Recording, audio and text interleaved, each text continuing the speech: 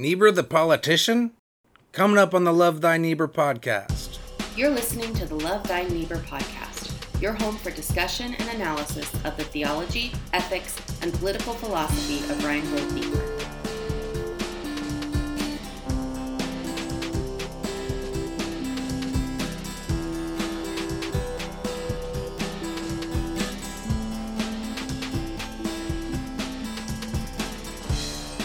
Hello and welcome back to another episode of the Love Thy Niebuhr podcast, the only podcast that is exclusively dedicated to the theology, ethics, and political philosophy of Reinhold Niebuhr. I'm Cliff Bailey, and I'm joined by co-hosts Zach Narrison and Aaron Duncan.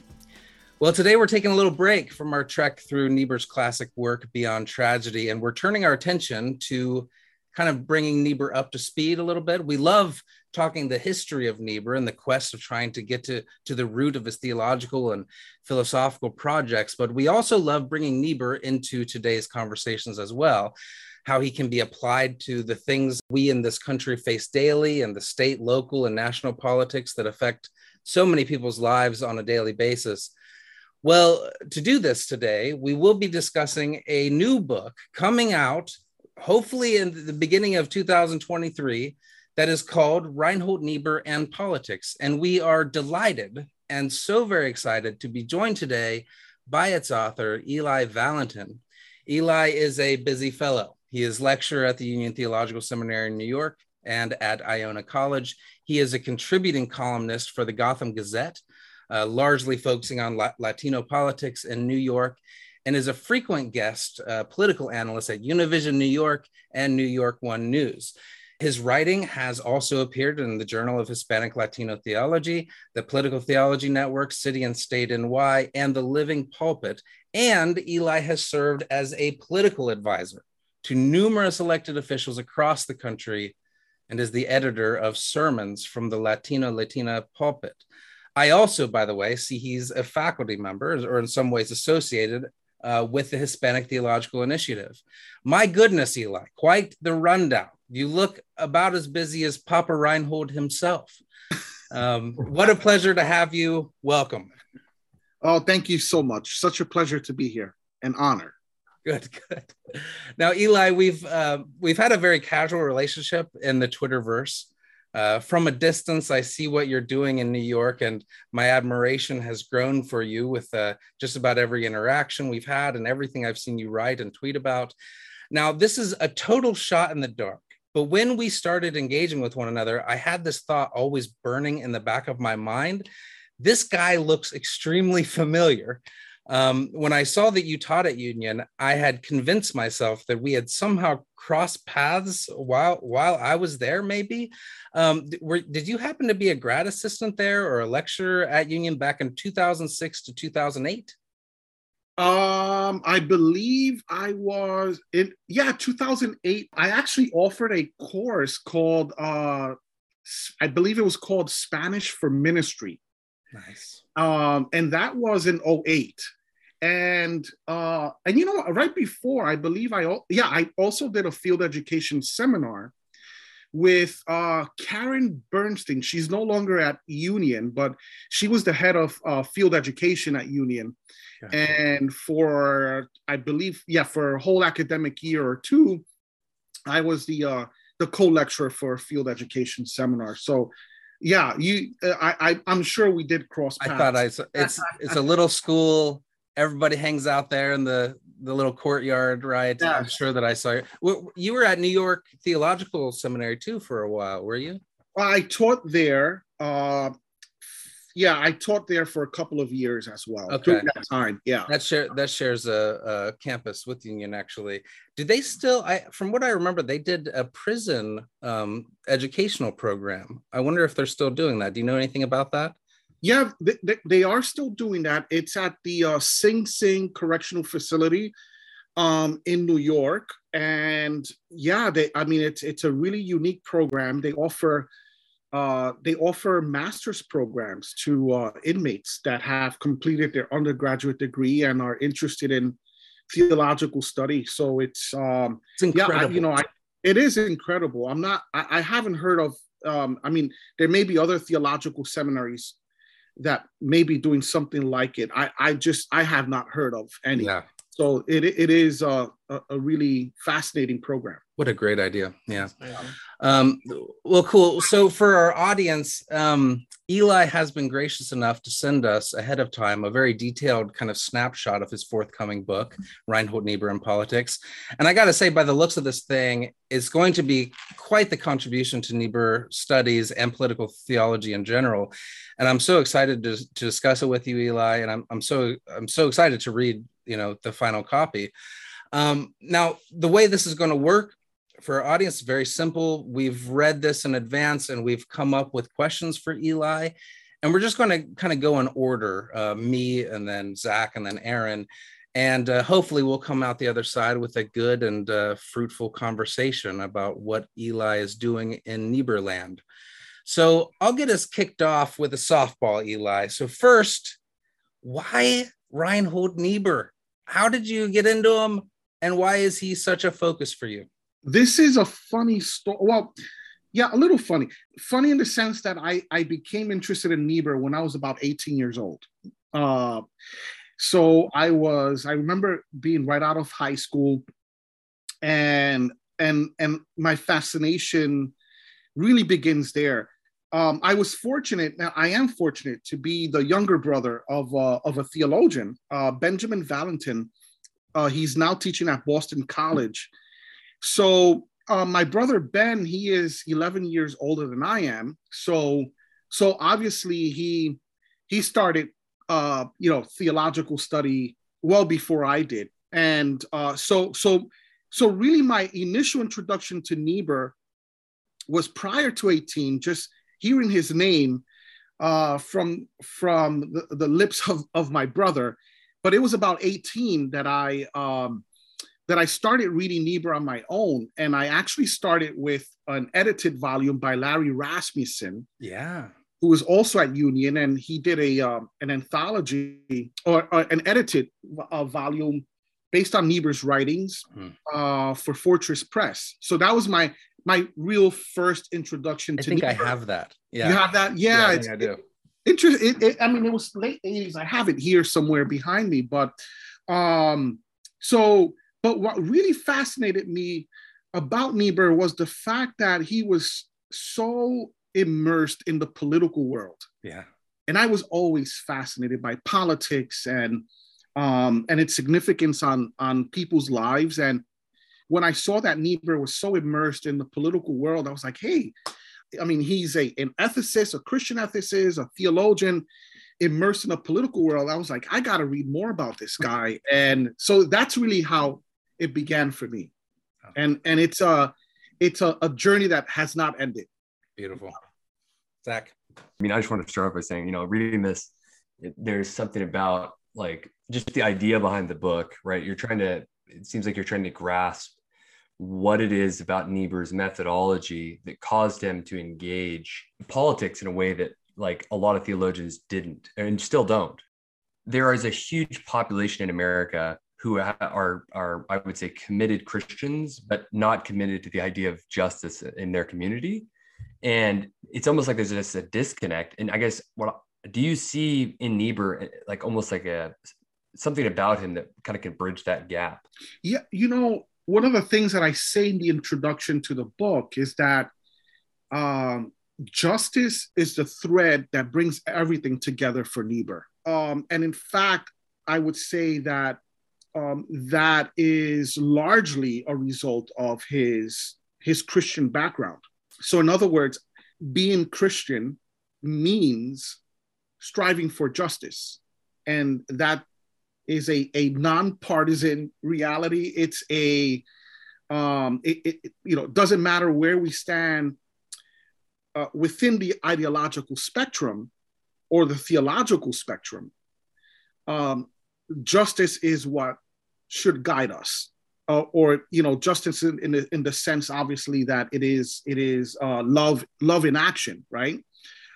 So I think that in itself, I think one can find an ecumenical key, if you will, and I mean, obviously Niebuhr doesn't describe it that way, but I think it's there underneath his thought and action. And I believe that for Niebuhr, one of the ways to strive toward that is through politics. And when I was considering this book, the first question I asked myself was, is there anything, there's so much written about Niebuhr, right? I mean, even when he was alive, there was I believe in 1956, I don't know if it was the first dissertation written on Niebuhr, but there was a dissertation written on Niebuhr's political thought back in 1956. He was still alive. In fact, those were some of his, I guess, the latter peak years of Niebuhr's, right, academic work. So I thought, well, what can I contribute? And what I thought about was precisely that issue, right, Zach? How does Niebuhr's politics or his idea of justice work its way into his politics, but not his political philosophy, but in terms of his political work? And I thought that perhaps we can say a little bit more about his political work. There's plenty said about his political philosophy, but what do we know about Niebuhr's work as a journalist, for instance? What has been said about Niebuhr's electoral political work? I mean, Niebuhr was, I proudly say this to all my political friends in New York, Niebuhr was one of the co-founders of the Liberal Party in the state of New York. And this is in the early 40s, in response to another third political party in New York, the American Labor Party. And, Niebuhr was early on a bit involved with the ALP, but leaves the ALP because of the communist infiltration. And he forms, the Liberal Party with labor leaders and other intellectuals. But I wanted to explore that. I just think that as much as much has been said about Niebuhr, obviously, but I just haven't found much said about his practical political work and how justice is really the driving force behind that type of work. And I think just in reading this outline, it actually I was like, man, like this guy is hitting right on what I want to know about Niebuhr. Because I think one of the things that fascinates me about just Niebuhr in general is actually the story of his life. I mean, I love his works too, but I love this, like what he did, you know what I mean? And it's kind of hard to encapsulate like what he did politically, because like you could just state he was part of this and he's part of that and he's part of this, but like what was his methodology? Because coming from that background, like that more, hey, just stay out of politics, keep to preaching the gospel as it is, don't get too involved so you can preach to both sides. You come out of that kind of starving for, especially after you read Niebuhr, I mean, very convicting, you know what I mean, to read him and have his view of sin kind of impact you and be like, oof, my view of politics should definitely be impacted. Eli brings up an interesting irony in that for somebody who so prioritized putting his theological and philosophical boots on the ground, as it were, making this on the ground practical, for how much he did that, we still today want to abstract him and turn him into just a theologian, that we're just discussing his philosophical and theological views now. But what Eli is saying, no, let's talk about the action that came out of this, Yeah. It's kind of like the thing I'm looking for, it's ironic. It's almost like I've been searching the works of Niebuhr deeply trying to find this thing. What was your methodology? Like what caused you to go? And because I feel like sometimes I just find myself sitting at my church as a pastor, just kind of like, okay, like I need to get involved in politics, but like how? Like what do I do? Go? Yeah. Like I'm just like sitting here like, okay, I'm ready. I read the book. I'm ready. And it's funny you say that, Zach, because one could say that his political work began during his pastorate in Detroit. And Niebuhr followers will know well that he was appointed to co-lead. He was a, I believe, a co-chair of a mayoral commission on race. This is, 20s, early to mid 20s in Detroit. And some would say that was his early introduction to the practical political world, if you will. So Zach, I think we do see, and from his leaves, from the Notebook of a Tame Cynic, the publication of some of his journal entries during his Detroit years, we see the beginnings of what we see in the mature Niebuhr later on, but it really begins there in Detroit. And, it is often said that Niebuhr was not around much. Interestingly enough, right? He was not around much and not around in the church much, at least at one point. His mother was kind of left his mother in charge of a lot of, especially the administrative work in the church. But that's because Niebuhr was all over the place, as he always was. And so there was, an early involvement there. And I will also note he was one of the chairs of the Detroit committee for, what was his name? La Follette, I believe. He was a presidential candidate, a socialist. And so I believe this was in 1924. That was another introduction to electoral political work, and it all begins in Detroit. So Zach, I think we do see a model in Niebuhr for how a pastor can put on that hat. And in fact, I believe it's in Leaves that he mentions that, the pastor wears many hats. The pastor is at once a sociologist, a therapist, a political scientist, and you name it. And I think we see that directly from his work. Hey, y'all, I haven't said hello yet, so thanks for being here. Loved your little introduction to your new book, forthcoming book. So my question, the answer you just given to Zach's question actually might kind of meet where my question kind of goes from. But your project really seems to be focused on the areas we might take Niebuhr for granted in. We've already been talking we treat him as an abstraction. And you're focusing on particular concrete things where Niebuhr brings his philosophy into the world to affect some change. So I know you've already kind of spoken on this, but would you care to maybe explain a bit further ways in which we take Niebuhr for granted and how might we remedy those taking for granted things? Yeah. No, I appreciate the question, Aaron. So I think, and Zach pointed to this, and I mentioned this in my introduction to the book, that what we see in Niebuhr is, it's unique among theologians, right? And I'll say this, after Niebuhr, I'm not sure who else has. See, I'm just thinking about some. I think about Ron Sider, who recently passed away. Mm-hmm. He was really immersed in the political realm to some capacity, especially the founding of Evangelicals for Social Action. And I could think of, Peter Heltzel, who was actually at New York Theological Seminary at one point. But I can't think of anyone that was so immersed in politics the way Niebuhr was.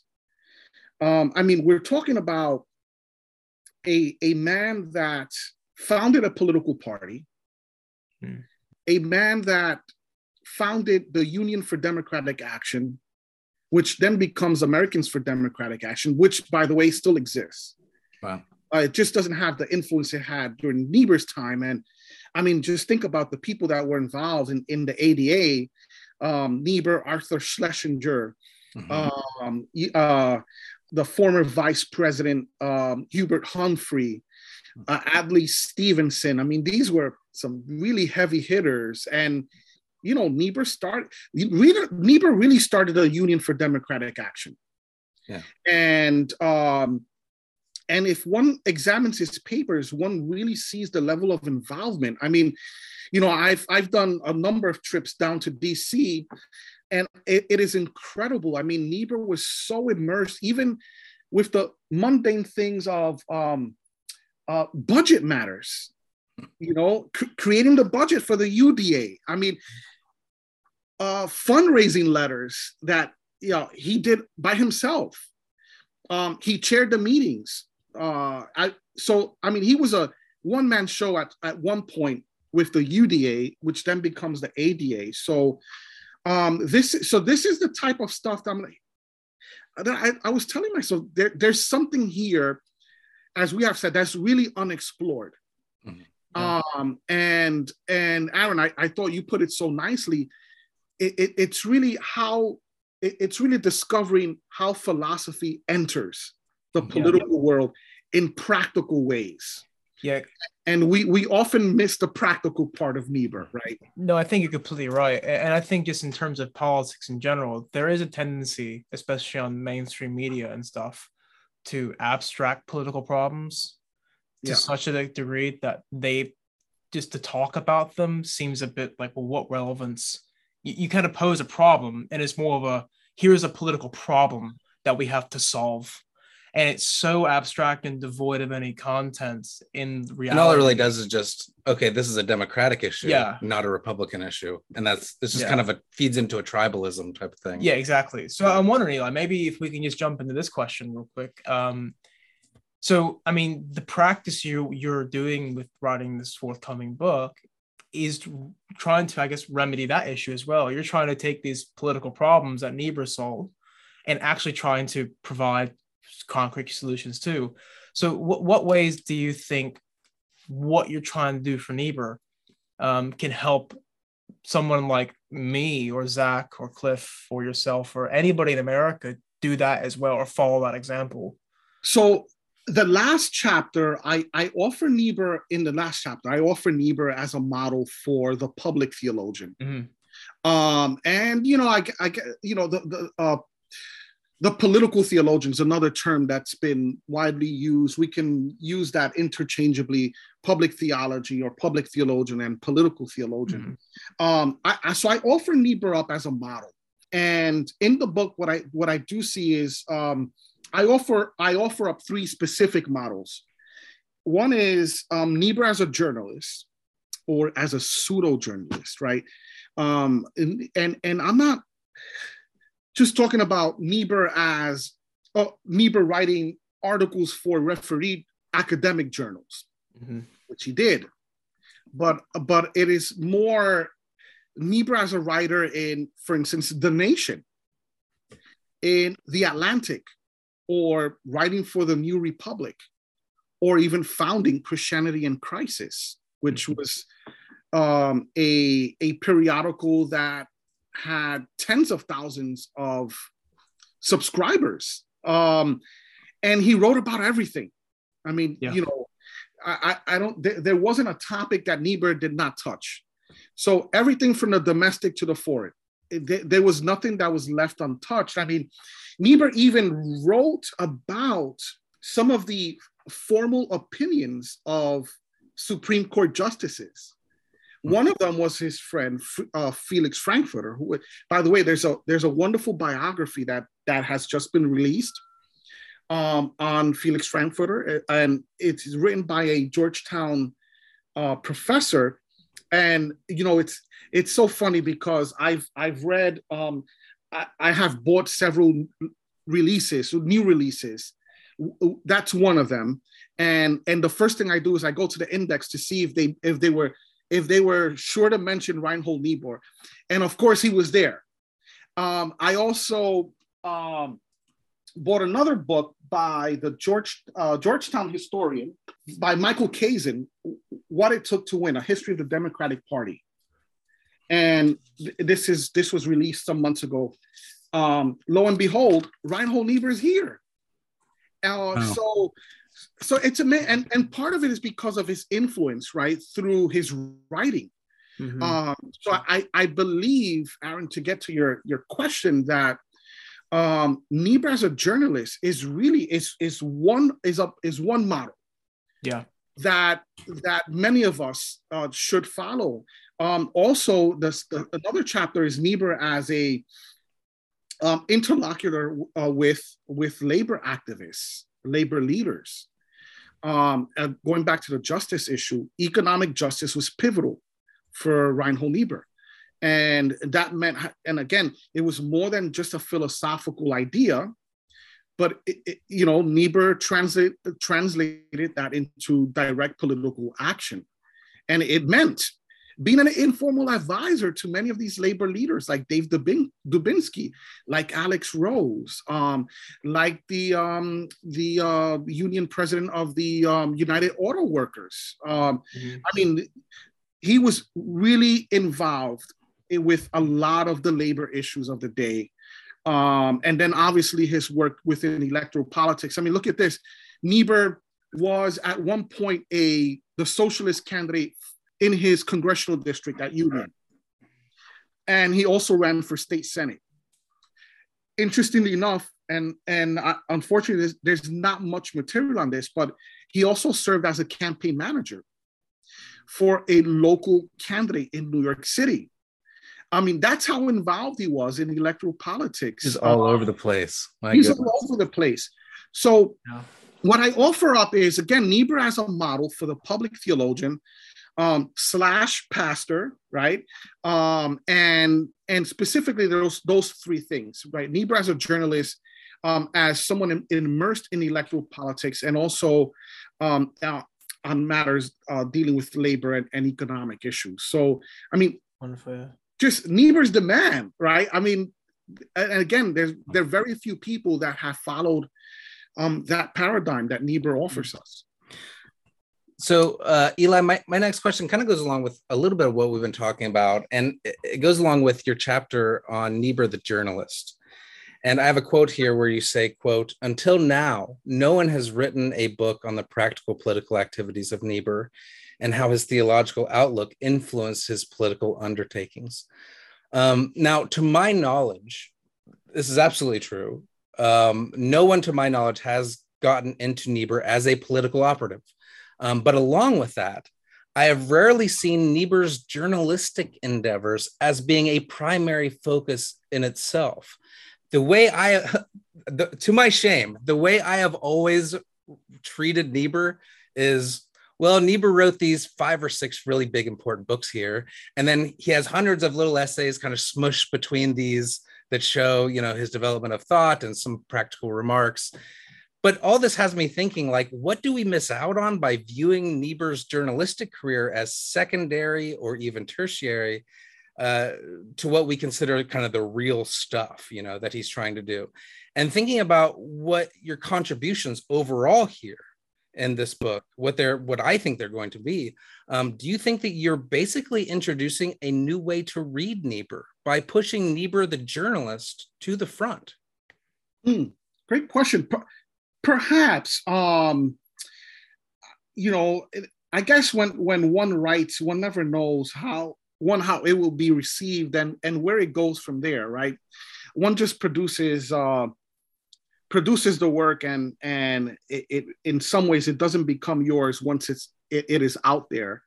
Perhaps it may be, and interestingly enough, I think the only one that really has said something about Niebuhr as a journalist has been Ronald Stone, who is actually Niebuhr's last graduate student, and really assisted Niebuhr his last years teaching an ethics seminar at Union. And Stone does write something in a couple of his books, including his last one on Niebuhr in the 60s, which is, I guess, a few years old now. And so there is one section of a chapter that is devoted to Niebuhr as a journalist during the latter part of his career. It is unexplored. And I hope that it can at least whet the appetite of other Niebuhr scholars to dig into Niebuhr's journalistic work. It's just interesting to look at what he becomes when you take kind of what we've always treated as the background and put it in the foreground, and to see how that actually opens up his political work much more than if we're just reading, ironically, Irony of American History. Like, even though it's very political, the essays that are kind of leading up to that are the stuff that's on the ground, talking, policy, talking public opinion, all that type of stuff. Yeah. And I think that's what made Niebuhr a man of his times, right? Of his time. And it has led some folk to say that perhaps Niebuhr's relevancy into the future would be reduced because so much of his, especially journalistic writing, were really responses to issues that Niebuhr was dealing with at that time. Mm-hmm. But on the contrary, I mean, look, here we are in 2022, and we're talking about Niebuhr. So I believe Niebuhr will always be relevant, even by the simple fact that Niebuhr, if anything, offers a model for how this type of work, if you're in the academic world, or even if you're in the pastoral, parish ministry world, he offers a model for how it can be done. And again, his writing is one vehicle. And if we look at the corpus of his writing, right, the topics that he was dealing with, again, relevant. He had something to say. He had something to contribute, both in written word, but also in action. So I hope we can explore this even more. I look at it both as a model, but also I want to dig more deeply into the type of themes that Niebuhr was dealing with. Mm-hmm. And again, there are a lot of economic issues that Niebuhr deals with, obviously in foreign policy. It's amazing what one encounters when reading Niebuhr, but I remember reading one editorial where Niebuhr speaks about military strategy. Oh my gosh. Military strategy. I mean, and it was a really thoughtful piece. It sounded like it came from the pen of someone that was deeply steeped in military strategy, that perhaps was trained by the U.S. Armed Forces. I mean, it was just really thoughtful. But again, it just goes to show his versatility, but also the use of the pen as a way to contribute, right, to political discourse and also, by the way, ecclesial discourse. I don't think that there was anything Niebuhr did not touch. But again, the idea that I hope for is to see that journalism for Niebuhr was a tool that the theologian can utilize to really be even more impactful. Yeah, and it's really interesting because I've always pondered since starting to read Niebuhr, like his theology, right? I think there's a lot of people that actually share his theological background and ideas and stuff. And I kept wondering, like, how did he garner so much influence? And then reading, it's so funny because I've read so much of Niebuhr stuff, read biographies, read, all sorts of stuff. And it's so funny because that journalism aspect, it made me realize that, like, he was in, the thing that people were reading on Saturday morning. He had a little article there, you know what I mean? Or on a Monday morning or whatever, whenever they were reading their paper or their, journals or whatever. He was in the minds of a lot of people, and it probably wouldn't have been as effective if he had just done books, but that journalistic aspect really put him into the psyche of people. And he had his own in-person organizations and his own publication. And I mean, this guy was just constantly at work, his whole job being getting in the minds of the public. Yeah, absolutely.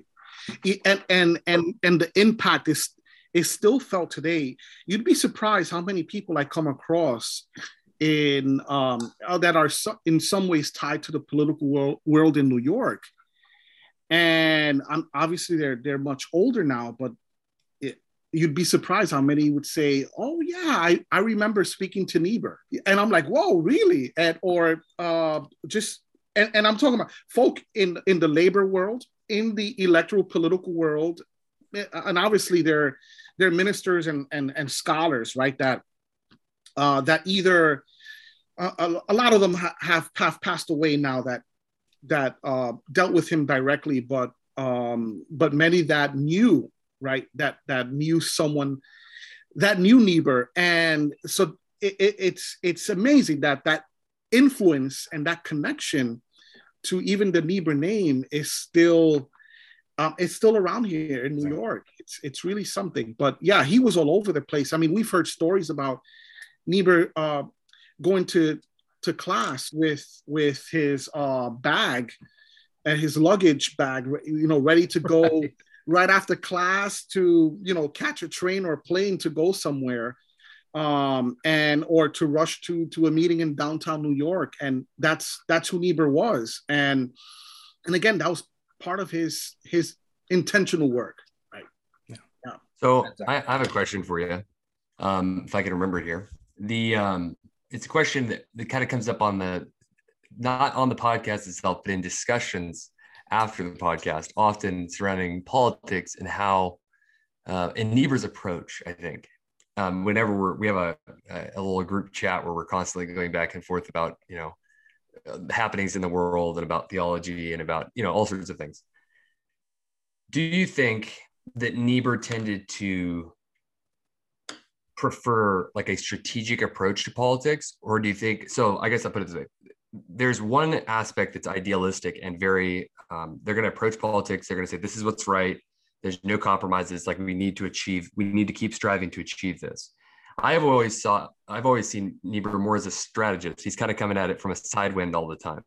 And in your exploration of his political approach, do you think he kind of did that? Do you think he kind of took more of a side wind, or do you think he approached it more idealistically, more like, hey, this is what's right, I'm going to state it as is?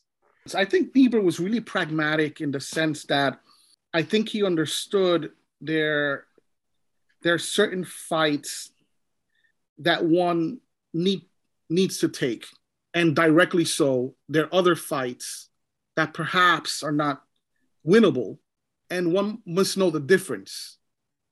And in order to know how to engage. So I think Niebuhr starts more idealistically, perhaps his Detroit years into the early part of his Union years. And I believe that largely a result of World War II and the conditions that lead to that, it moves Niebuhr to take a more pragmatic approach to the realities of governing and to politics in general. So, yeah, so I do see that. Now, I'm sorry, yeah. Zach. Well, I was just going to say, the reason that kind of comes up all the time is it actually affects, kind of part of the way we choose to approach even this podcast. Because, we're trying to kind of honor the memory of Reinhold Niebuhr. And sometimes we have a tendency, because, I think Cliff and I are both more, we love academics, man. We love to read a good book. We love to engage. And, I don't know all activities, but I guess we both tend towards that more, like, we just want to hear from like all these Niebuhr scholars. But, sometimes we kind of wonder, maybe we, at least I wonder, I'm sure they do too. Maybe we should take a more of a stance, right? We engage with giving people certain tools to engage with the political system in a certain way, instead of just inviting on people, just examining his works or something like that. Does that make sense? It's this constant tug of war of like, how much do we come in trying to achieve certain political ends versus more having a historical Niebuhr approach that's more like objective, like trying to stay out of the weeds a little bit type of thing. Is that kind of what you're getting at, Zach? Yeah.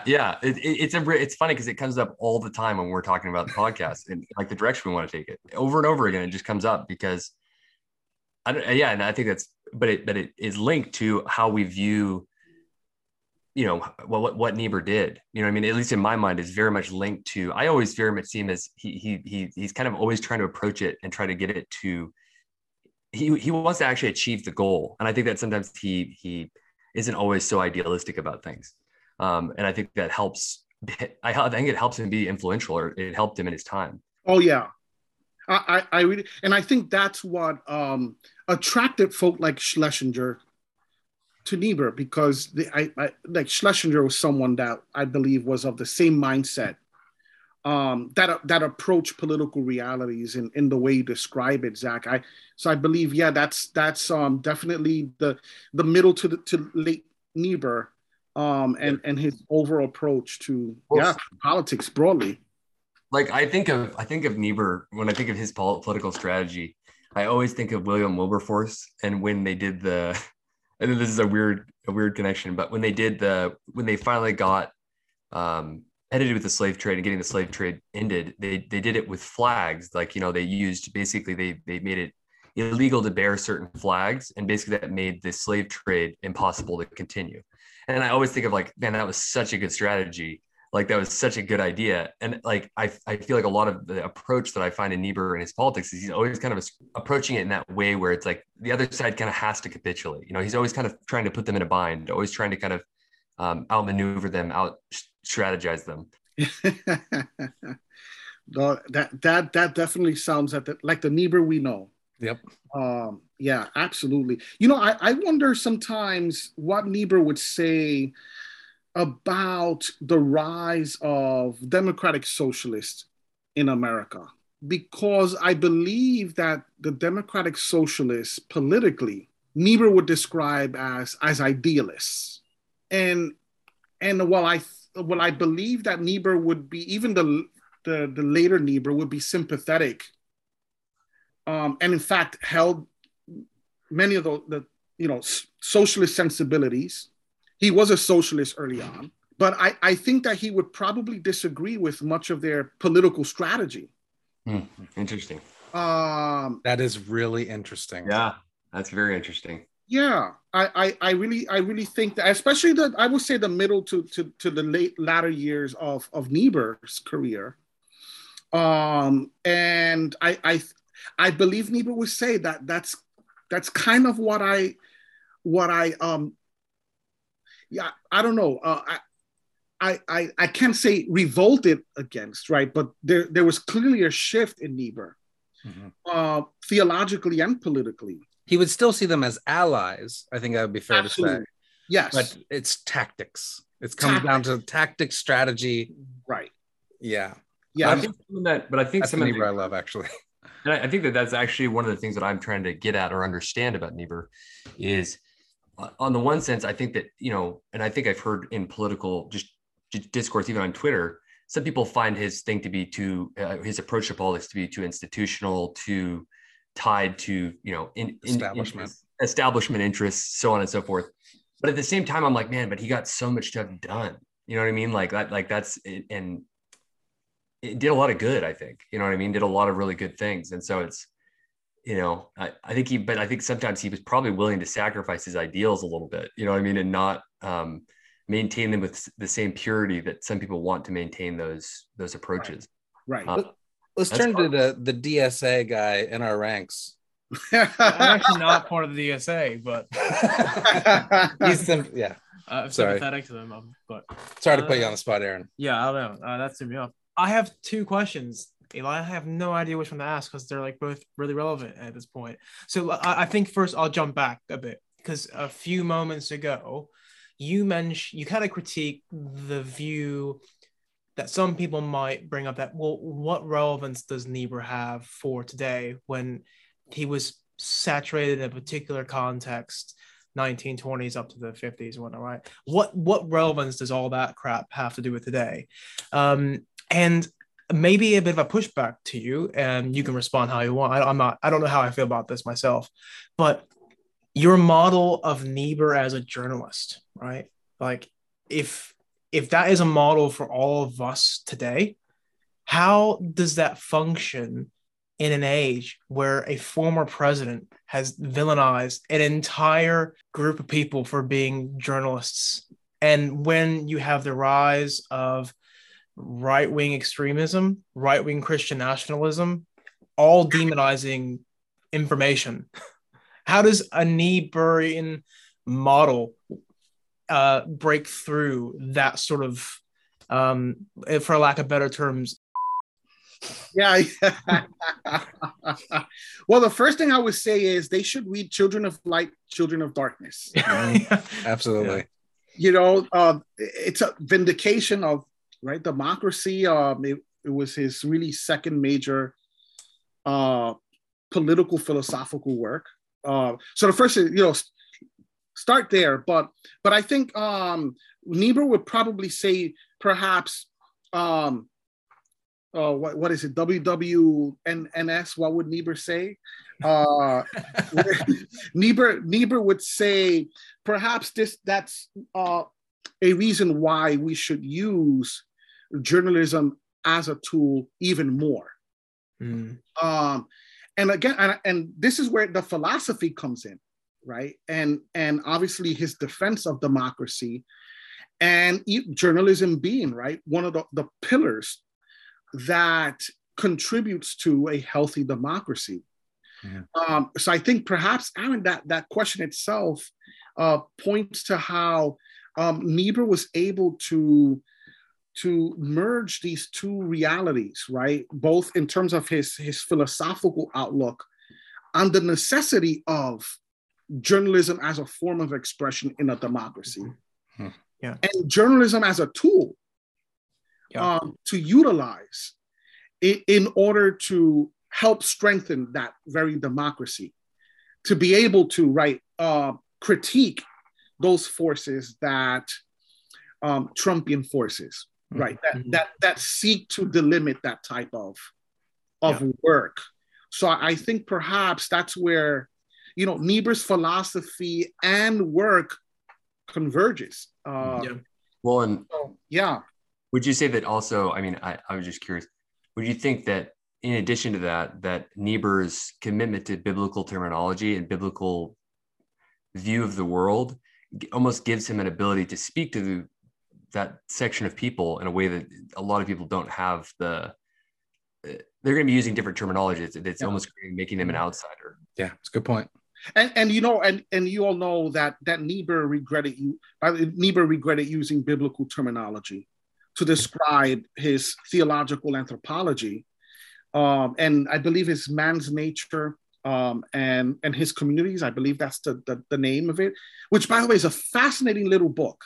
And there he says, if there's one thing if I could do all over again, it is not to use biblical terminology to describe the human reality. And wow.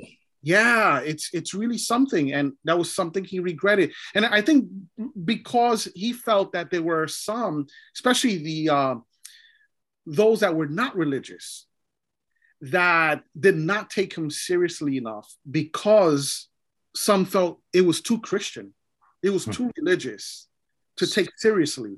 So would he have idealized his early?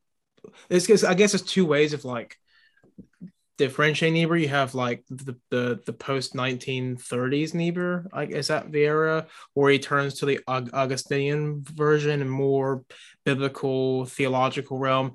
Would he idealize his past self prior to that, the 1930s, 1920s Niebuhr at that point, or would he have wished to be more like that and not have gone through that more theological stage in his development later on?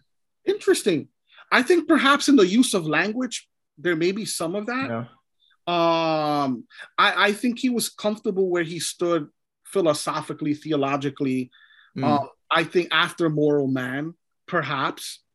I just think he would say, let me be the early Niebuhr in terms of the use of language, right? There's, I guess, less theological language. Obviously, the later Niebuhr, we see, I think it was Stone that said that Niebuhr really didn't deal much with theology in the latter part of his career. His focus was really on social and political philosophy. And we see less of, not that it didn't exist, but we see less use of religious language. So perhaps in some sense, there is a return to some of the early Niebuhr, right? Early Union years. but I think the use of language is probably something he would say I could have done that differently. And in fact, he does say it. That's so I gotta say something here. I have so many things going through my mind right now. Okay. For one thing, a part of me wants to be like, oh, that was post-stroke Niebuhr. He didn't know what he's talking about. It does seem to contradict a little bit too, because he did regret a lot of things from earlier during that period where he didn't use the biblical language. Another part is that I'm just thinking is that the idea of sin really is what opened up his whole understanding of human nature. Right. So I'm almost thinking, okay, maybe he disagreed with the terminology, like maybe he would have redone the terminology, but the concept of sin and grace, those would have remained intact. I'm also thinking, I'm sorry, I'm just so many minds about this, and it's really shocking thing to hear, because I think because of this last point that I want to make, because I think that's what makes him so effective. Is that biblical language, kind of like what Zach was talking about earlier. Well, what I was going to say is like, it's really funny because I was first introduced to Niebuhr. Well, it's by a CNN article by about Barack Obama's favorite theologian. But after that, I was introduced to him in historical theology at Moody Bible Institute. And they're very careful about the types of theologians that you know, there's like a spectrum. Like once you go too far, you know, like they just chop it off. Like Bonhoeffer is about as far as they go. You know what I mean? And they don't even really truly understand. I mean, a lot of people don't understand quite what Bonhoeffer truly believed, or otherwise they probably would have. But Niebuhr makes it into that category, right? There's like everybody beyond Niebuhr and Bonhoeffer is like kicked off the boat. But something about Niebuhr and the way that he talks about sin and the way that he talks about, you know, the destiny of humanity and the idolatry of humanity really connects with like anybody. I mean, they were all. It's not like we were all reading Niebuhr a ton, but it was like, you know, he was a main figure that got brought up, and they didn't erase him. You know, they didn't. I just think it doesn't take a whole lot of work for even an atheist or agnostic or somebody just more secular. It doesn't take a whole lot to just get what he's doing, you know, with the Christian language. But I don't know. By the way, Sean Casey and I, and we mentioned Sean Casey before this recording. But so Sean Casey and I, it's funny. We had a conversation about Niebuhr one time, and it was like we both blurted this out at the same time, and we both said that the Niebuhr's doctrine of sin is pivotal to understand. In fact, it's, I believe, foundational to Niebuhr's political philosophy, both in terms of political philosophy more broadly, but also his understanding of international relations. Yes. The doctrine of sin is at the center of both those things. Well, I'm just thinking, like, because you were talking before how he did get away from the Christian language and more focus on more politics proper later on in life. But my thinking is, well, he already did the theological work. Yeah. So he sets up Nature and Destiny of Man. Right after that, he basically... Nature and Destiny is basically implied in the background of Children of Light, Children of Darkness. It's implied also in the background of Irony of American History. Like he sets up these themes where almost everything that you read after Nature and Destiny, it helps to read that, to understand these later works. So I'm almost thinking like, even when Christian language isn't there, the concepts are still in the background. Right. Absolutely. Now I got so my next question, Eli. By the way, this is a blast. I love talking to Eli. This is fantastic. In your third chapter, you really dive into Niebuhr's practical, historical, and kind of on the ground work in New York politics. I know Dorian speaks of how Niebuhr was making union faculty nervous because he comes in and actually starts practicing what he preaches about politics, and he starts bringing students along with him. And this is making everybody nervous. Now, you say that some of his most influential work was most on display within the copious amounts of correspondences that he had with political figures in New York. I'm sure you've read your fair share, quite a bit of these correspondences. Is there any one or two relationships that Niebuhr had within New York that were particularly revelatory about what Niebuhr was trying to do in the labor movement or politics in general in New York? Oh, fascinating question. I mean, I would say for some reason, I see that Niebuhr gravitated to labor leaders. So in New York, Alex Rose and Dave Dubinsky were natural allies for Niebuhr. And that relationship stands out. And it stands out because there's some labor leaders that, I mean, you can't escape electoral politics. You can't escape politics more broadly. But especially these two labor leaders, they were heavily involved in the electoral world. And I think that appealed to Niebuhr. So I would start there when it comes to Niebuhr and his direct immersion in the political world, especially in New York. I believe it really starts with labor leaders. So Alex Rose was the head of the Garments Worker Union. And I mean, they started the Liberal Party together. And the Liberal Party became so influential in New York politics, both impacting federal elections. So it really forms in the latter part of FDR's years. FDR's wife, Eleanor, was behind the scenes pushing for the start of the Liberal Party, because prior to that, the American Labor Party were supportive of FDR. But once there's word that there are communists among their ranks, Eleanor Roosevelt wants to disassociate her husband from this affiliation. So once she hears what's happening, she behind the scenes, she's motivating them to get it going.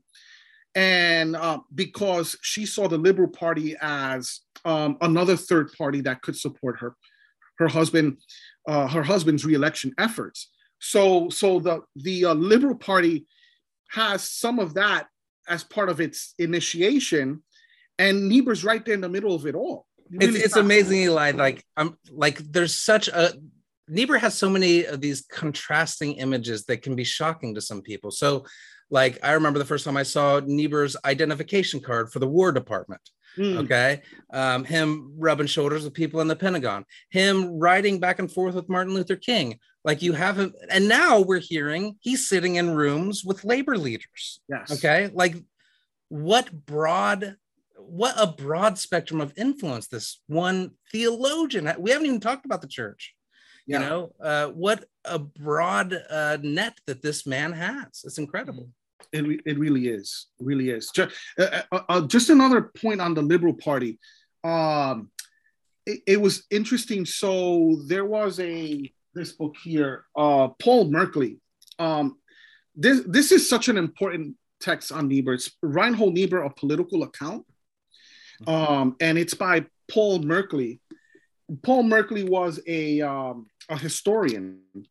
So really wasn't in the theological world. But so interestingly enough, Niebuhr tells Merkley that once the Liberal Party was formed, he would never vote for a Democratic candidate on the Democratic Party line. He would only vote for them on the Liberal Party line. Not many people know that. It's here in the Merkley text. But it just goes to show how much he loved the Liberal Party and the work that he put in. I mean, he put in a lot of work in terms of fundraising activities, in terms of supporting, advising candidates directly, traveling the state to campaign for candidates. He would take time out, even during the academic year, to campaign. He would go on the campaign trail and help Liberal Party candidates up and down the ballot. I just had to point that out because that was just Niebuhr and his love for a party that he helped form. Interesting. Yeah. I got to ask, being a pastor, sometimes you can come away from reading Niebuhr and thinking that basically he felt like the church was somewhat useless in the task of achieving anything positive for politics. He almost just, he doesn't abandon it, but, in some reading, he's kind of bleak about it. He's real bleak about basically, I remember, I think it's in Leaves, where he's basically like, it helps people to be moral.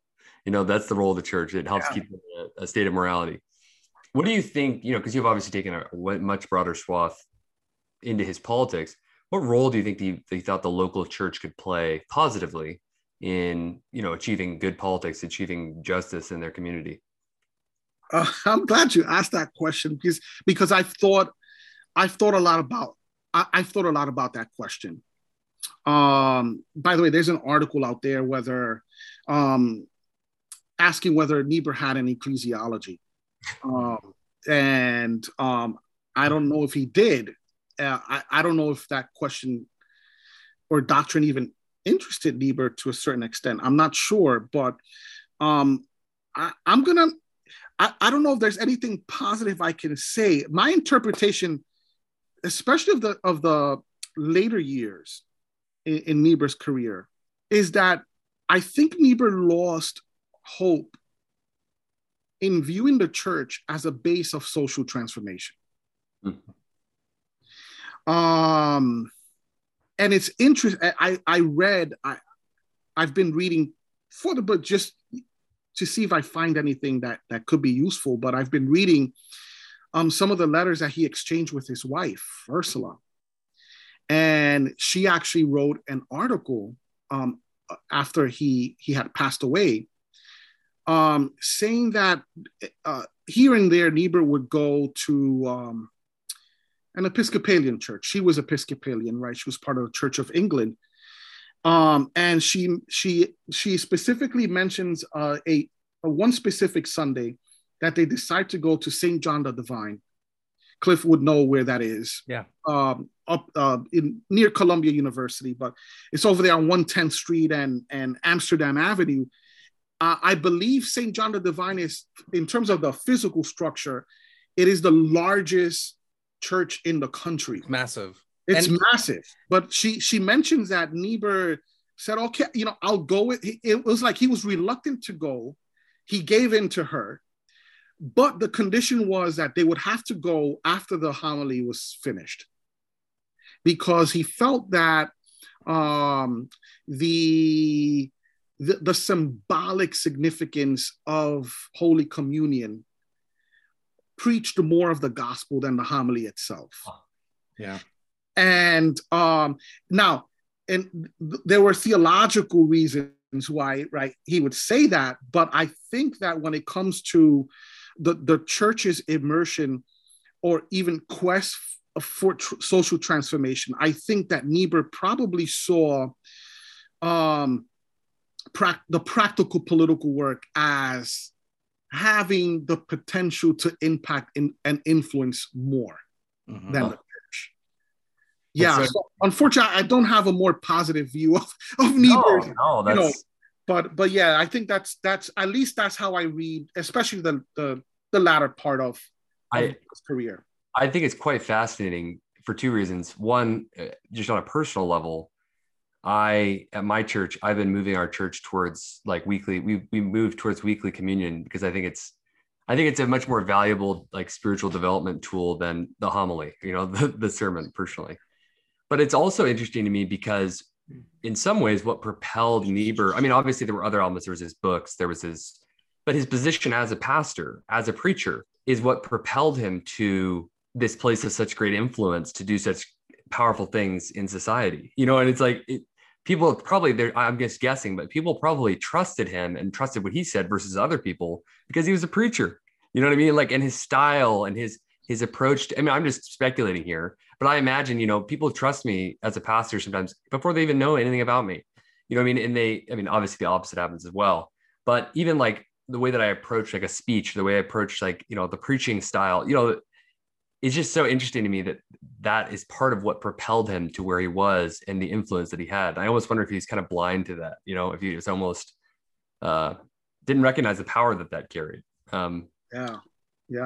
Yeah. Just a quick note on Niebuhr and the church. I was fortunate to meet his daughter Elizabeth before she passed. She was at Union for a conference on her father, Reinhold. This was actually she was at two conferences. One it was on I think after one of her book on Serenity. It's titled Serenity, I believe, right? And then she was invited again once the documentary came out, and she was part of the panel. She was one of the panelists.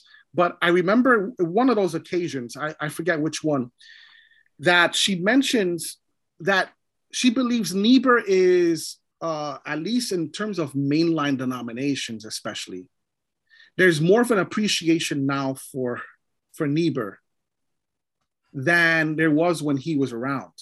And in fact, she actually said many churches purposely did not invite Niebuhr because most of the clergy disagreed with. They thought Niebuhr was much too radical, much too liberal to invite to preach in at their churches. So she says Niebuhr was not liked among many of the clergy, and that is one of the reasons why most of his sermons, especially the middle part of his career, took place in university chapels and seminary chapels rather than churches. So he was not really embraced by many of the pastors then, which is really interesting. So, great. So, Eli, so you make a pretty strong connection between Niebuhr's concepts of justice and his theology. So this is my question to you. So is there something to Niebuhr's concept of justice and his theology that is just immutable insofar as it can't be transferred to other political ideologies like conservatism, that is just kind of like stenched on left-wing politics? Is it anchored to labor? Anchored to labor, anchored to left movements. You know, there are conservatives that claim Niebuhr. Yeah, of course. Yeah, Niebuhr was never a conservative. And I don't know. I mean, he was, I guess, in the latter part of his career, he was a bit sympathetic to Burke's philosophy, but even that, it wasn't the entirety of Burke's philosophy. And I think that although he, you know, I haven't discovered any of Niebuhr's writings where he mentions Thomas Paine, but I mentioned Thomas Paine because he was a contemporary of Edmund Burke, and they did in fact meet, and in many ways some of their writings end up being a conversation with each other, right? With Paine being the radical and Burke being the more conservative. But I would think that Niebuhr would be much more aligned to Paine than to Burke. Niebuhr did not have a conservative bone in his body. And you know, he would go on to joke in 1952 that he felt bad for his daughter and his son because for the first time in their lifetime, they were about to have a Republican president. In Dwight Eisenhower, he said, "I feel bad for my children. They don't know." Who was barely a Republican, but yeah. Yeah, right. Can you imagine what he would have? Well, I mean, we do know how he felt about Richard Nixon. Yeah. Right. And he says something about Billy Graham's connection to Neil. In fact, I think that was his last article, the very last piece of writing. There was nothing. I think that Niebuhr was much more aligned to left-wing movements. Eli, I wonder if this is what makes kind of your project more important, because as we were talking about at the top of the show, how we tend to abstract Niebuhr and turning him into a theological, philosophical, that kind of removes his political teeth. You almost have to see his life, what you're doing, to see that this dude was never removed from this labor movement. Like, it was always a part of his life, you know? And I think that we've kind of declawed him a little bit whenever we abstract him and turn him into the theological, philosophical guy. Yeah. Not the guy on the ground. I think though, but then you have to incorporate things like, you know, politically speaking, I don't know that that's where how we would categorize him today, just because, like, I mean, just take the issue of Israel. Like, you know, he was a big advocate of creating a nation for Israel. And I mean, we talked about this with Gary Dorian, that like I think he showed up to was it Gary or was it, I can't remember. It was Jeremy, but yeah. Jeremy, he showed up to like speak in favor of it and didn't even have a spot to sit there, but ended up getting one just because by happenstance. And like was a big advocate of like forming the nation of Israel. So yeah, I wonder kind of where he would fall politically now, you know, because again, like very committed to labor movement, but also the issues have changed. You know, but at the time that was quite progressive because he was standing up for Jews. Yeah. You know, it's such a weird, which was in a country that was it was very anti-Semitic. That country, you know. Yeah.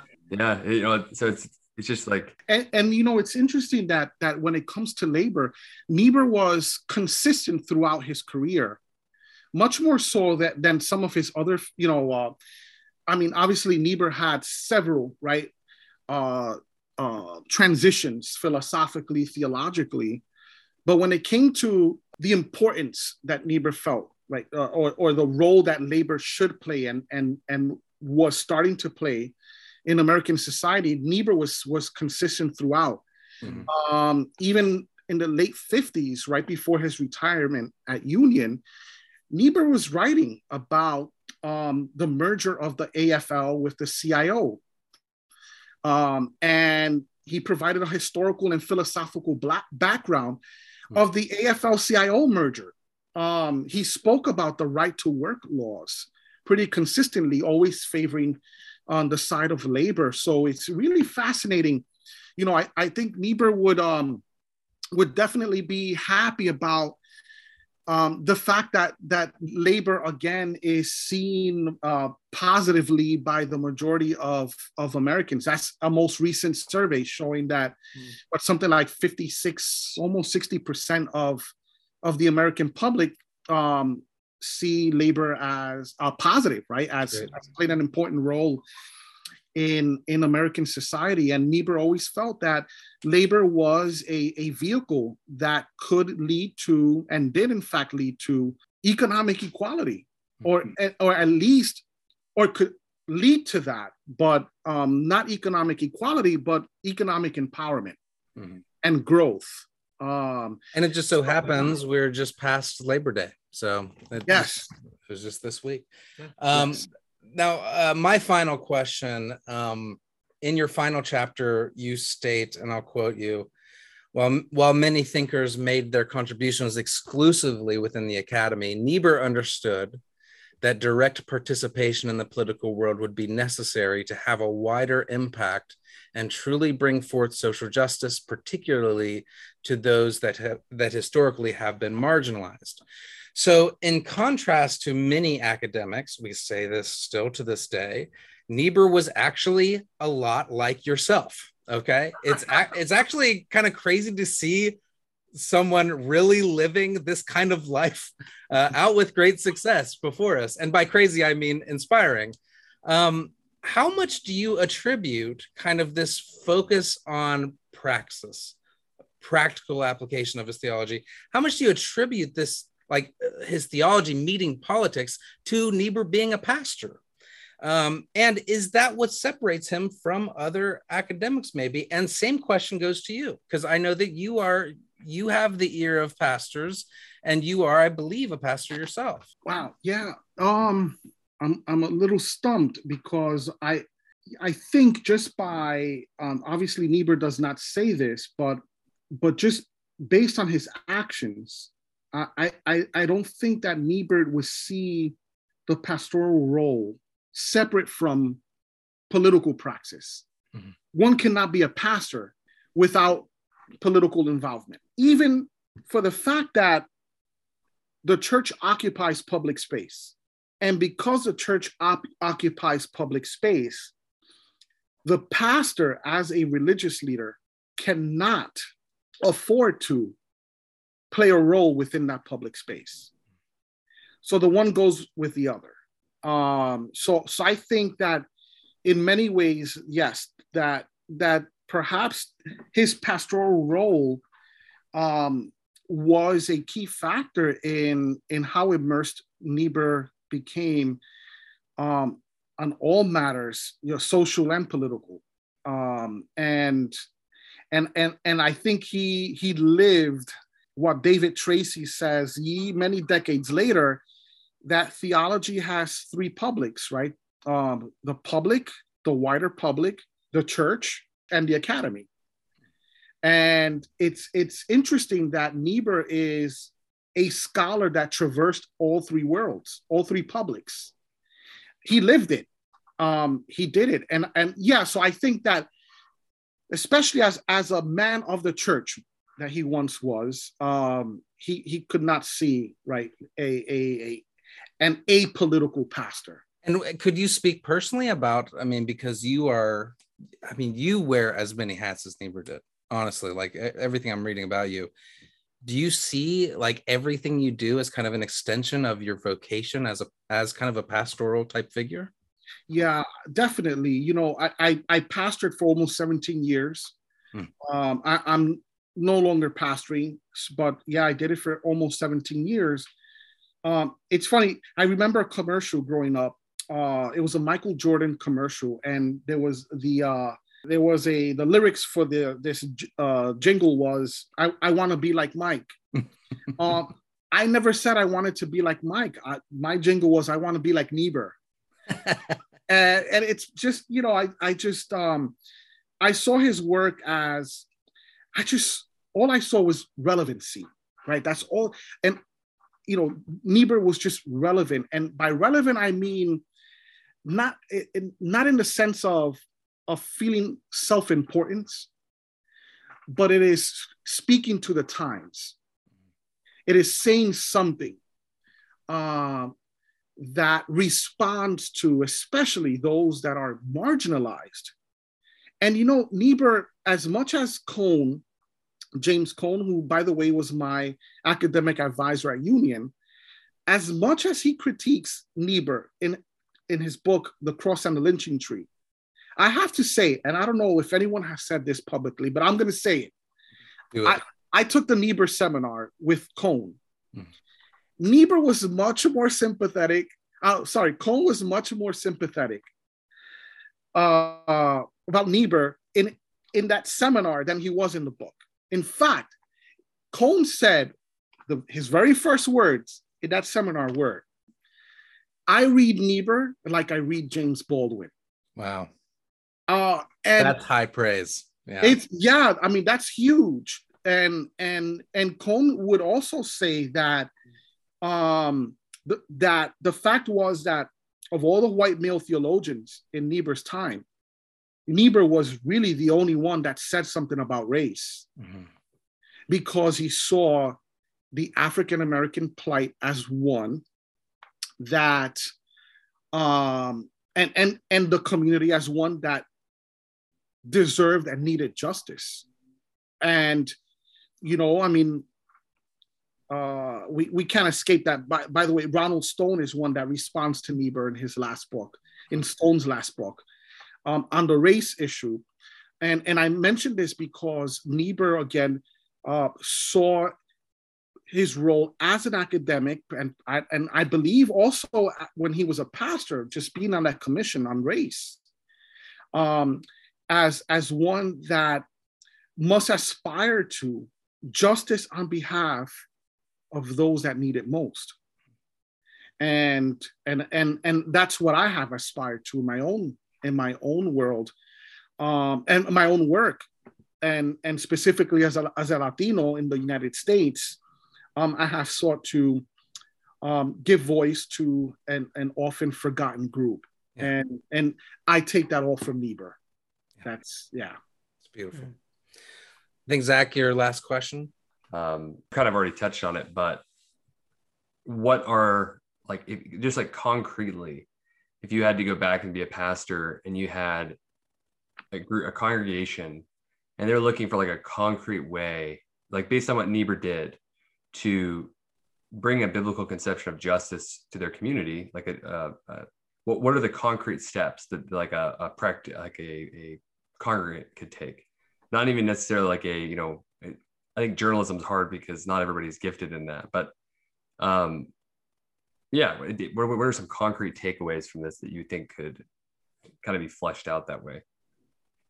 I think the first would be to lead. Well, I would lead the congregants in a study on the book of Amos, which was really important for Niebuhr, and in fact, many of the Hebrew scripture prophets, right, they were critical, really important to Niebuhr's work, and that was a cause for conversation between him and Abraham Joshua Heschel.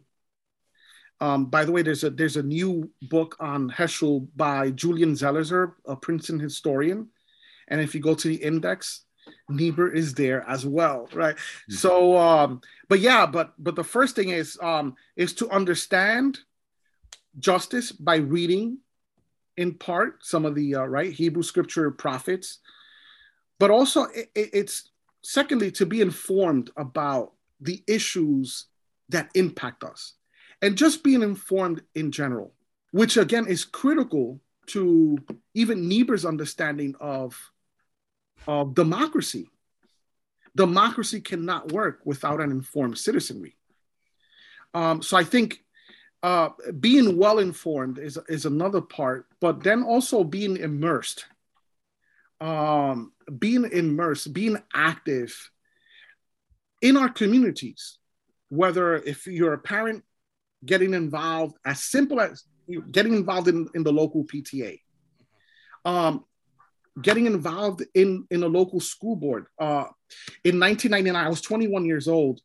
I was working for a state legislator in New York while I was in college, and I decided to run for school board, and I win. I was the youngest school board ever elected in the city of New York. I was 21 years old. Wow. And but I saw that as an extension of my Christianity and my understanding of what being a Jesus follower is all about. Also taking a cue from Reinhold Niebuhr. And in my case, I won, and I was a school board member for 4 years. It is doing that. I believe that's part of discipleship. It is immersing oneself in the nitty gritty, because there the gospel must be fleshed out as well.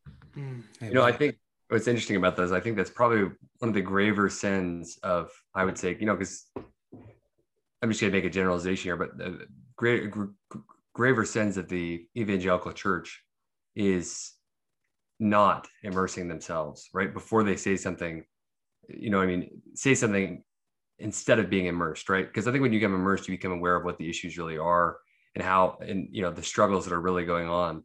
And I think it's really easy when you've abstracted to a church that isn't immersed, that isn't engaged in their local politics, to just kind of make these rash judgments from the outside that are kind of from this abstract ivory tower. But when you're immersed, it becomes a lot more difficult, but it also becomes like, your heart is in it and you're actually engaged with people.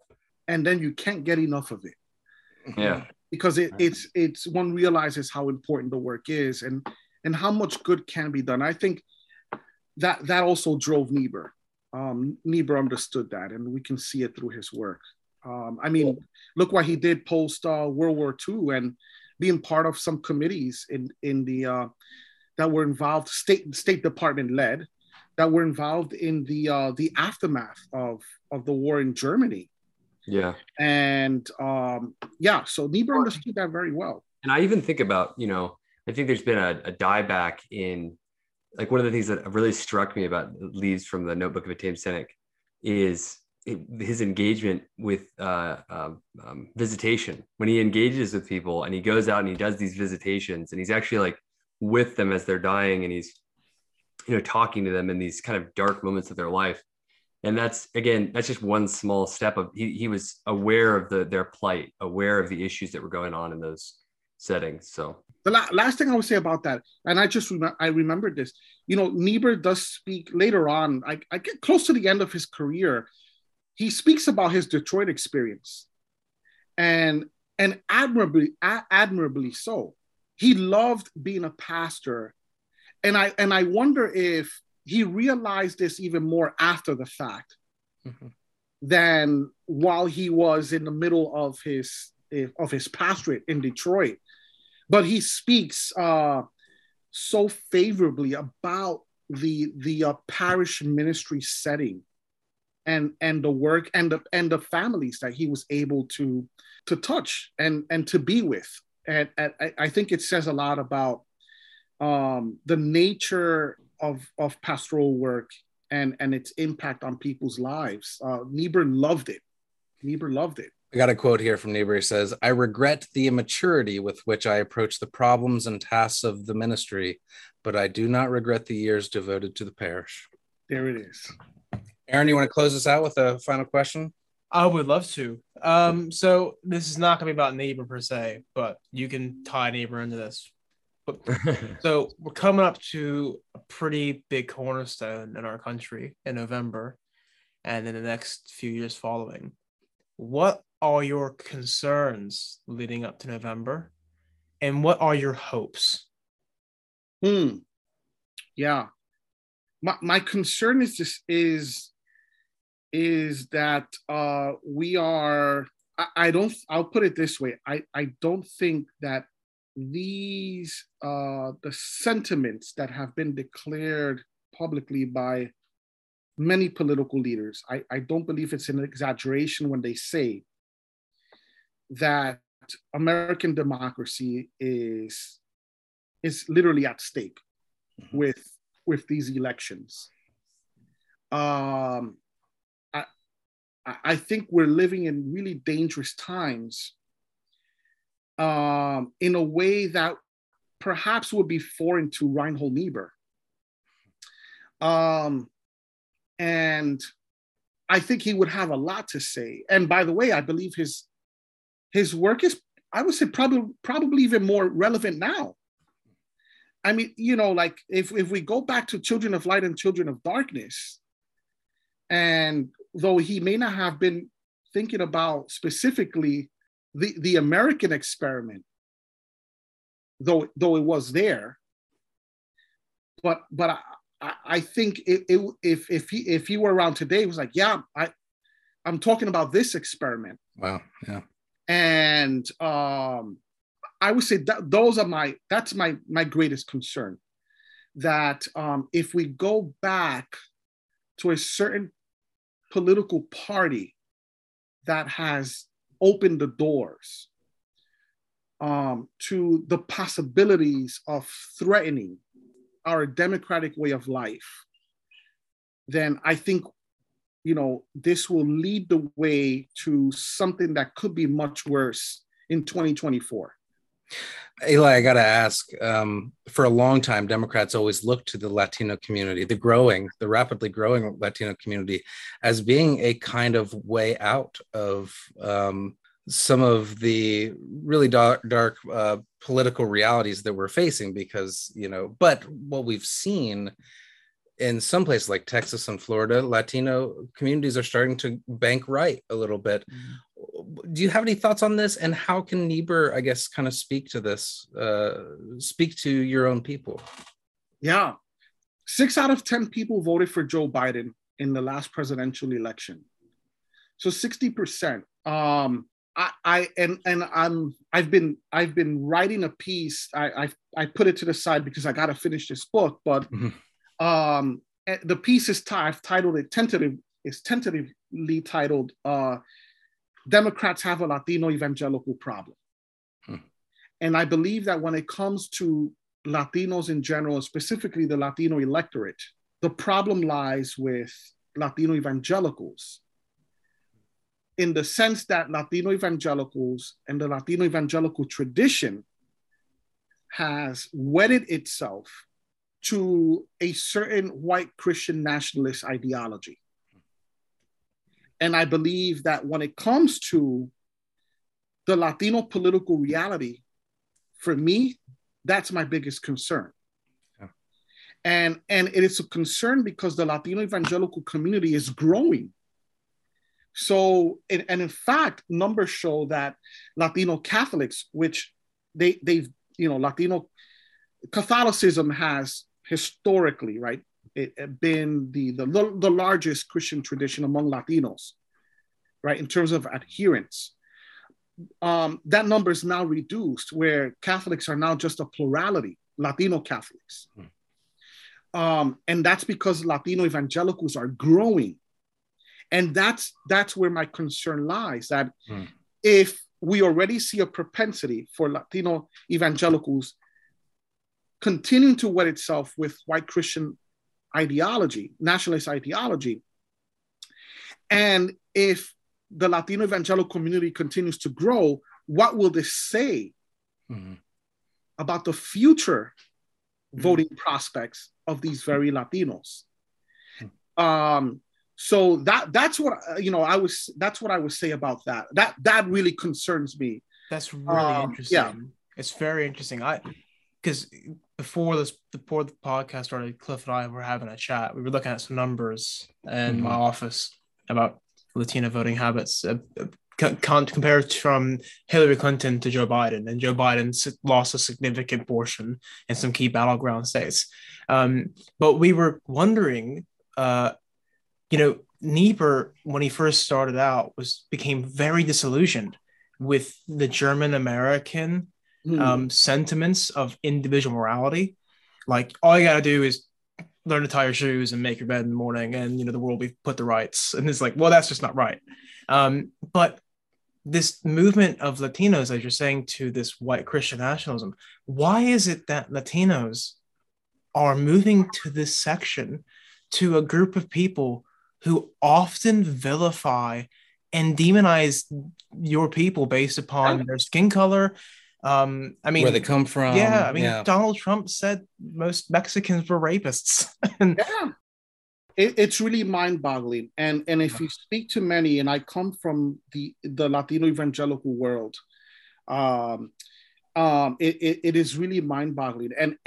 And I've said that it is, I cannot understand how evangelicals that have been so gung-ho about personal morality, how they're willing to put that to the side for a president that has promised to appoint conservative judges for the purposes of overturning Roe v. Wade.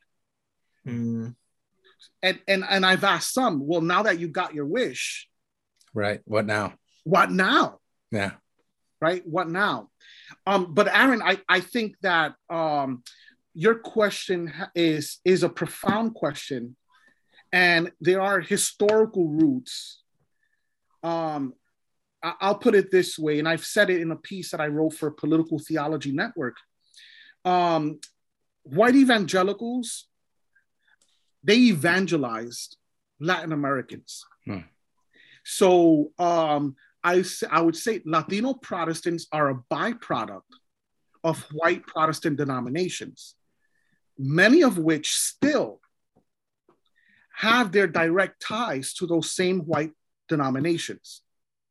So I was brought up a Pentecostal, Church of God, the one based in Cleveland, Tennessee. I would say almost 70% of the membership of the Church of God is in Latin America. Wow. But the hierarchy are white Southerners from Cleveland, Tennessee. Incredible. Yeah. So I think that's at the root of, it's kind of like there's a certain dependence that is based on a reality, a colonial reality, and a conquest reality. And there was a break from that. There was an indigenous element that Latinos added to their own theologizing and church work. But now there's a return to, I call it a return to Babylon. There's a return to that parentage, right? That colonialism. Yeah. Yes. And it's concerning to me. But Aaron, there's a lot. at play here, and part of it is what I believe what I just described. Well, thanks for sharing that, Eli. That's really profound. Yeah, and Aaron, I would add this just one last thing here. I have when I was at Moody, I was a part of basically the only church I was a part of for a long period of time is I did a church plant in Humboldt Park in Chicago. Oh wow! Yeah, it was basically focused for second generation Latinos. And what was really interesting though is some of the dynamics that formed that kind of speak to kind of what you're getting at. For instance, there was a Hispanic church way out. It was probably like 2 hours by car way out. And they would send me, because I was a Bible school student, they would send me out to teach youth group to these kids. And when I get there and I'd be there for most of the service, and I didn't speak any Spanish, but the service was entirely in Spanish, but they wanted youth group to be done in English. And so, you can kind of see some of those dynamics, right? They're sending me out into this Hispanic church, right? Where I have very limited experience working in that culture. You're a white dude. White dude. But and I'm not trying to say, I want to be sensitive here, but just to say, like, they saw something about me that they wanted teaching their kids. You know what I mean? There was some aspect, something like that was drawing me all the way from Chicago, 2 hours out into the suburbs, when, they had a lot of faithful Christian people that were Hispanic that were there. Like, why do you have me coming all the way out there? You know what I mean? What is it about me? Well, it was a weird dynamic, you know what I mean? So it kind of reminds me when Cornel West speaks a lot about how Black people were so treated with such treated so poorly, abused, dehumanized to such an extent that they began to not love themselves, and that they want in some way to emulate the people who vilify them in a way to, I guess, like reclaim their humanity in some respect. And I wonder, and I don't know if this is the case, Eli, so please correct me wrong, but maybe that is happening in some Latino communities as well, where the hierarchy of the churches are mostly white, and they may be trying to mirror that image. Is that something that may be happening? I think there's an element of that. Yeah. Sure, yeah, there is. There's definitely an element to that. There are lots of things I think that contribute to it. The commercialization of Christianity, which has just because of means and resources available are really at the hands of white evangelicals, right? And that culture gets passed down or infiltrated into others that are non-white, right? And again, I think I think the effects and impact of colonialism is deeply embedded in those realities as well. And obviously, I think, issues of self-worth is mixed in there, and you name it. But my biggest fear, again, is just specifically this white Christian nationalist ideology, which is very dangerous. I kept on thinking this whole time, I feel really awkward, three white guys talking about the problems of Latino Americans when ultimately we are the problem. And what we have been a part of and what we are helping sustain to a certain degree, like unconsciously or not, that like it's when we're talking about Latino problems, what we're really talking about is white problems. What is our deal, and what are ways that we need to help correct this within our sister churches or, our evangelical brothers and sisters. 100%. What do we do? I don't know. And maybe we should save this, Eli, for when we have you back on, because we will, right? Oh, I would love to. Okay, good. I would be honored. Yes. I can't wait till this book comes out so we can read it and discuss it more. And maybe we could do the exact same thing we did for Jeremy Sabella's book. Yeah, chapter by chapter, and then have you on by the end of it. I would love that. So thank you again, Eli. It's been a real pleasure. That about does it for this week's episode of the Love Thy Neighbor podcast. We want to thank again Professor Eli Valentin for being with us today. And we'd like to thank the listeners for hanging around with us. Please hit all the buttons, like, subscribe, write us a good review. Those things really do help the show. So make sure you do that. Also follow us on Twitter at Love Thy Niebuhr for news and updates and a cool little Niebuhr quote every now and again. All right, take care, everybody, and stay safe out there.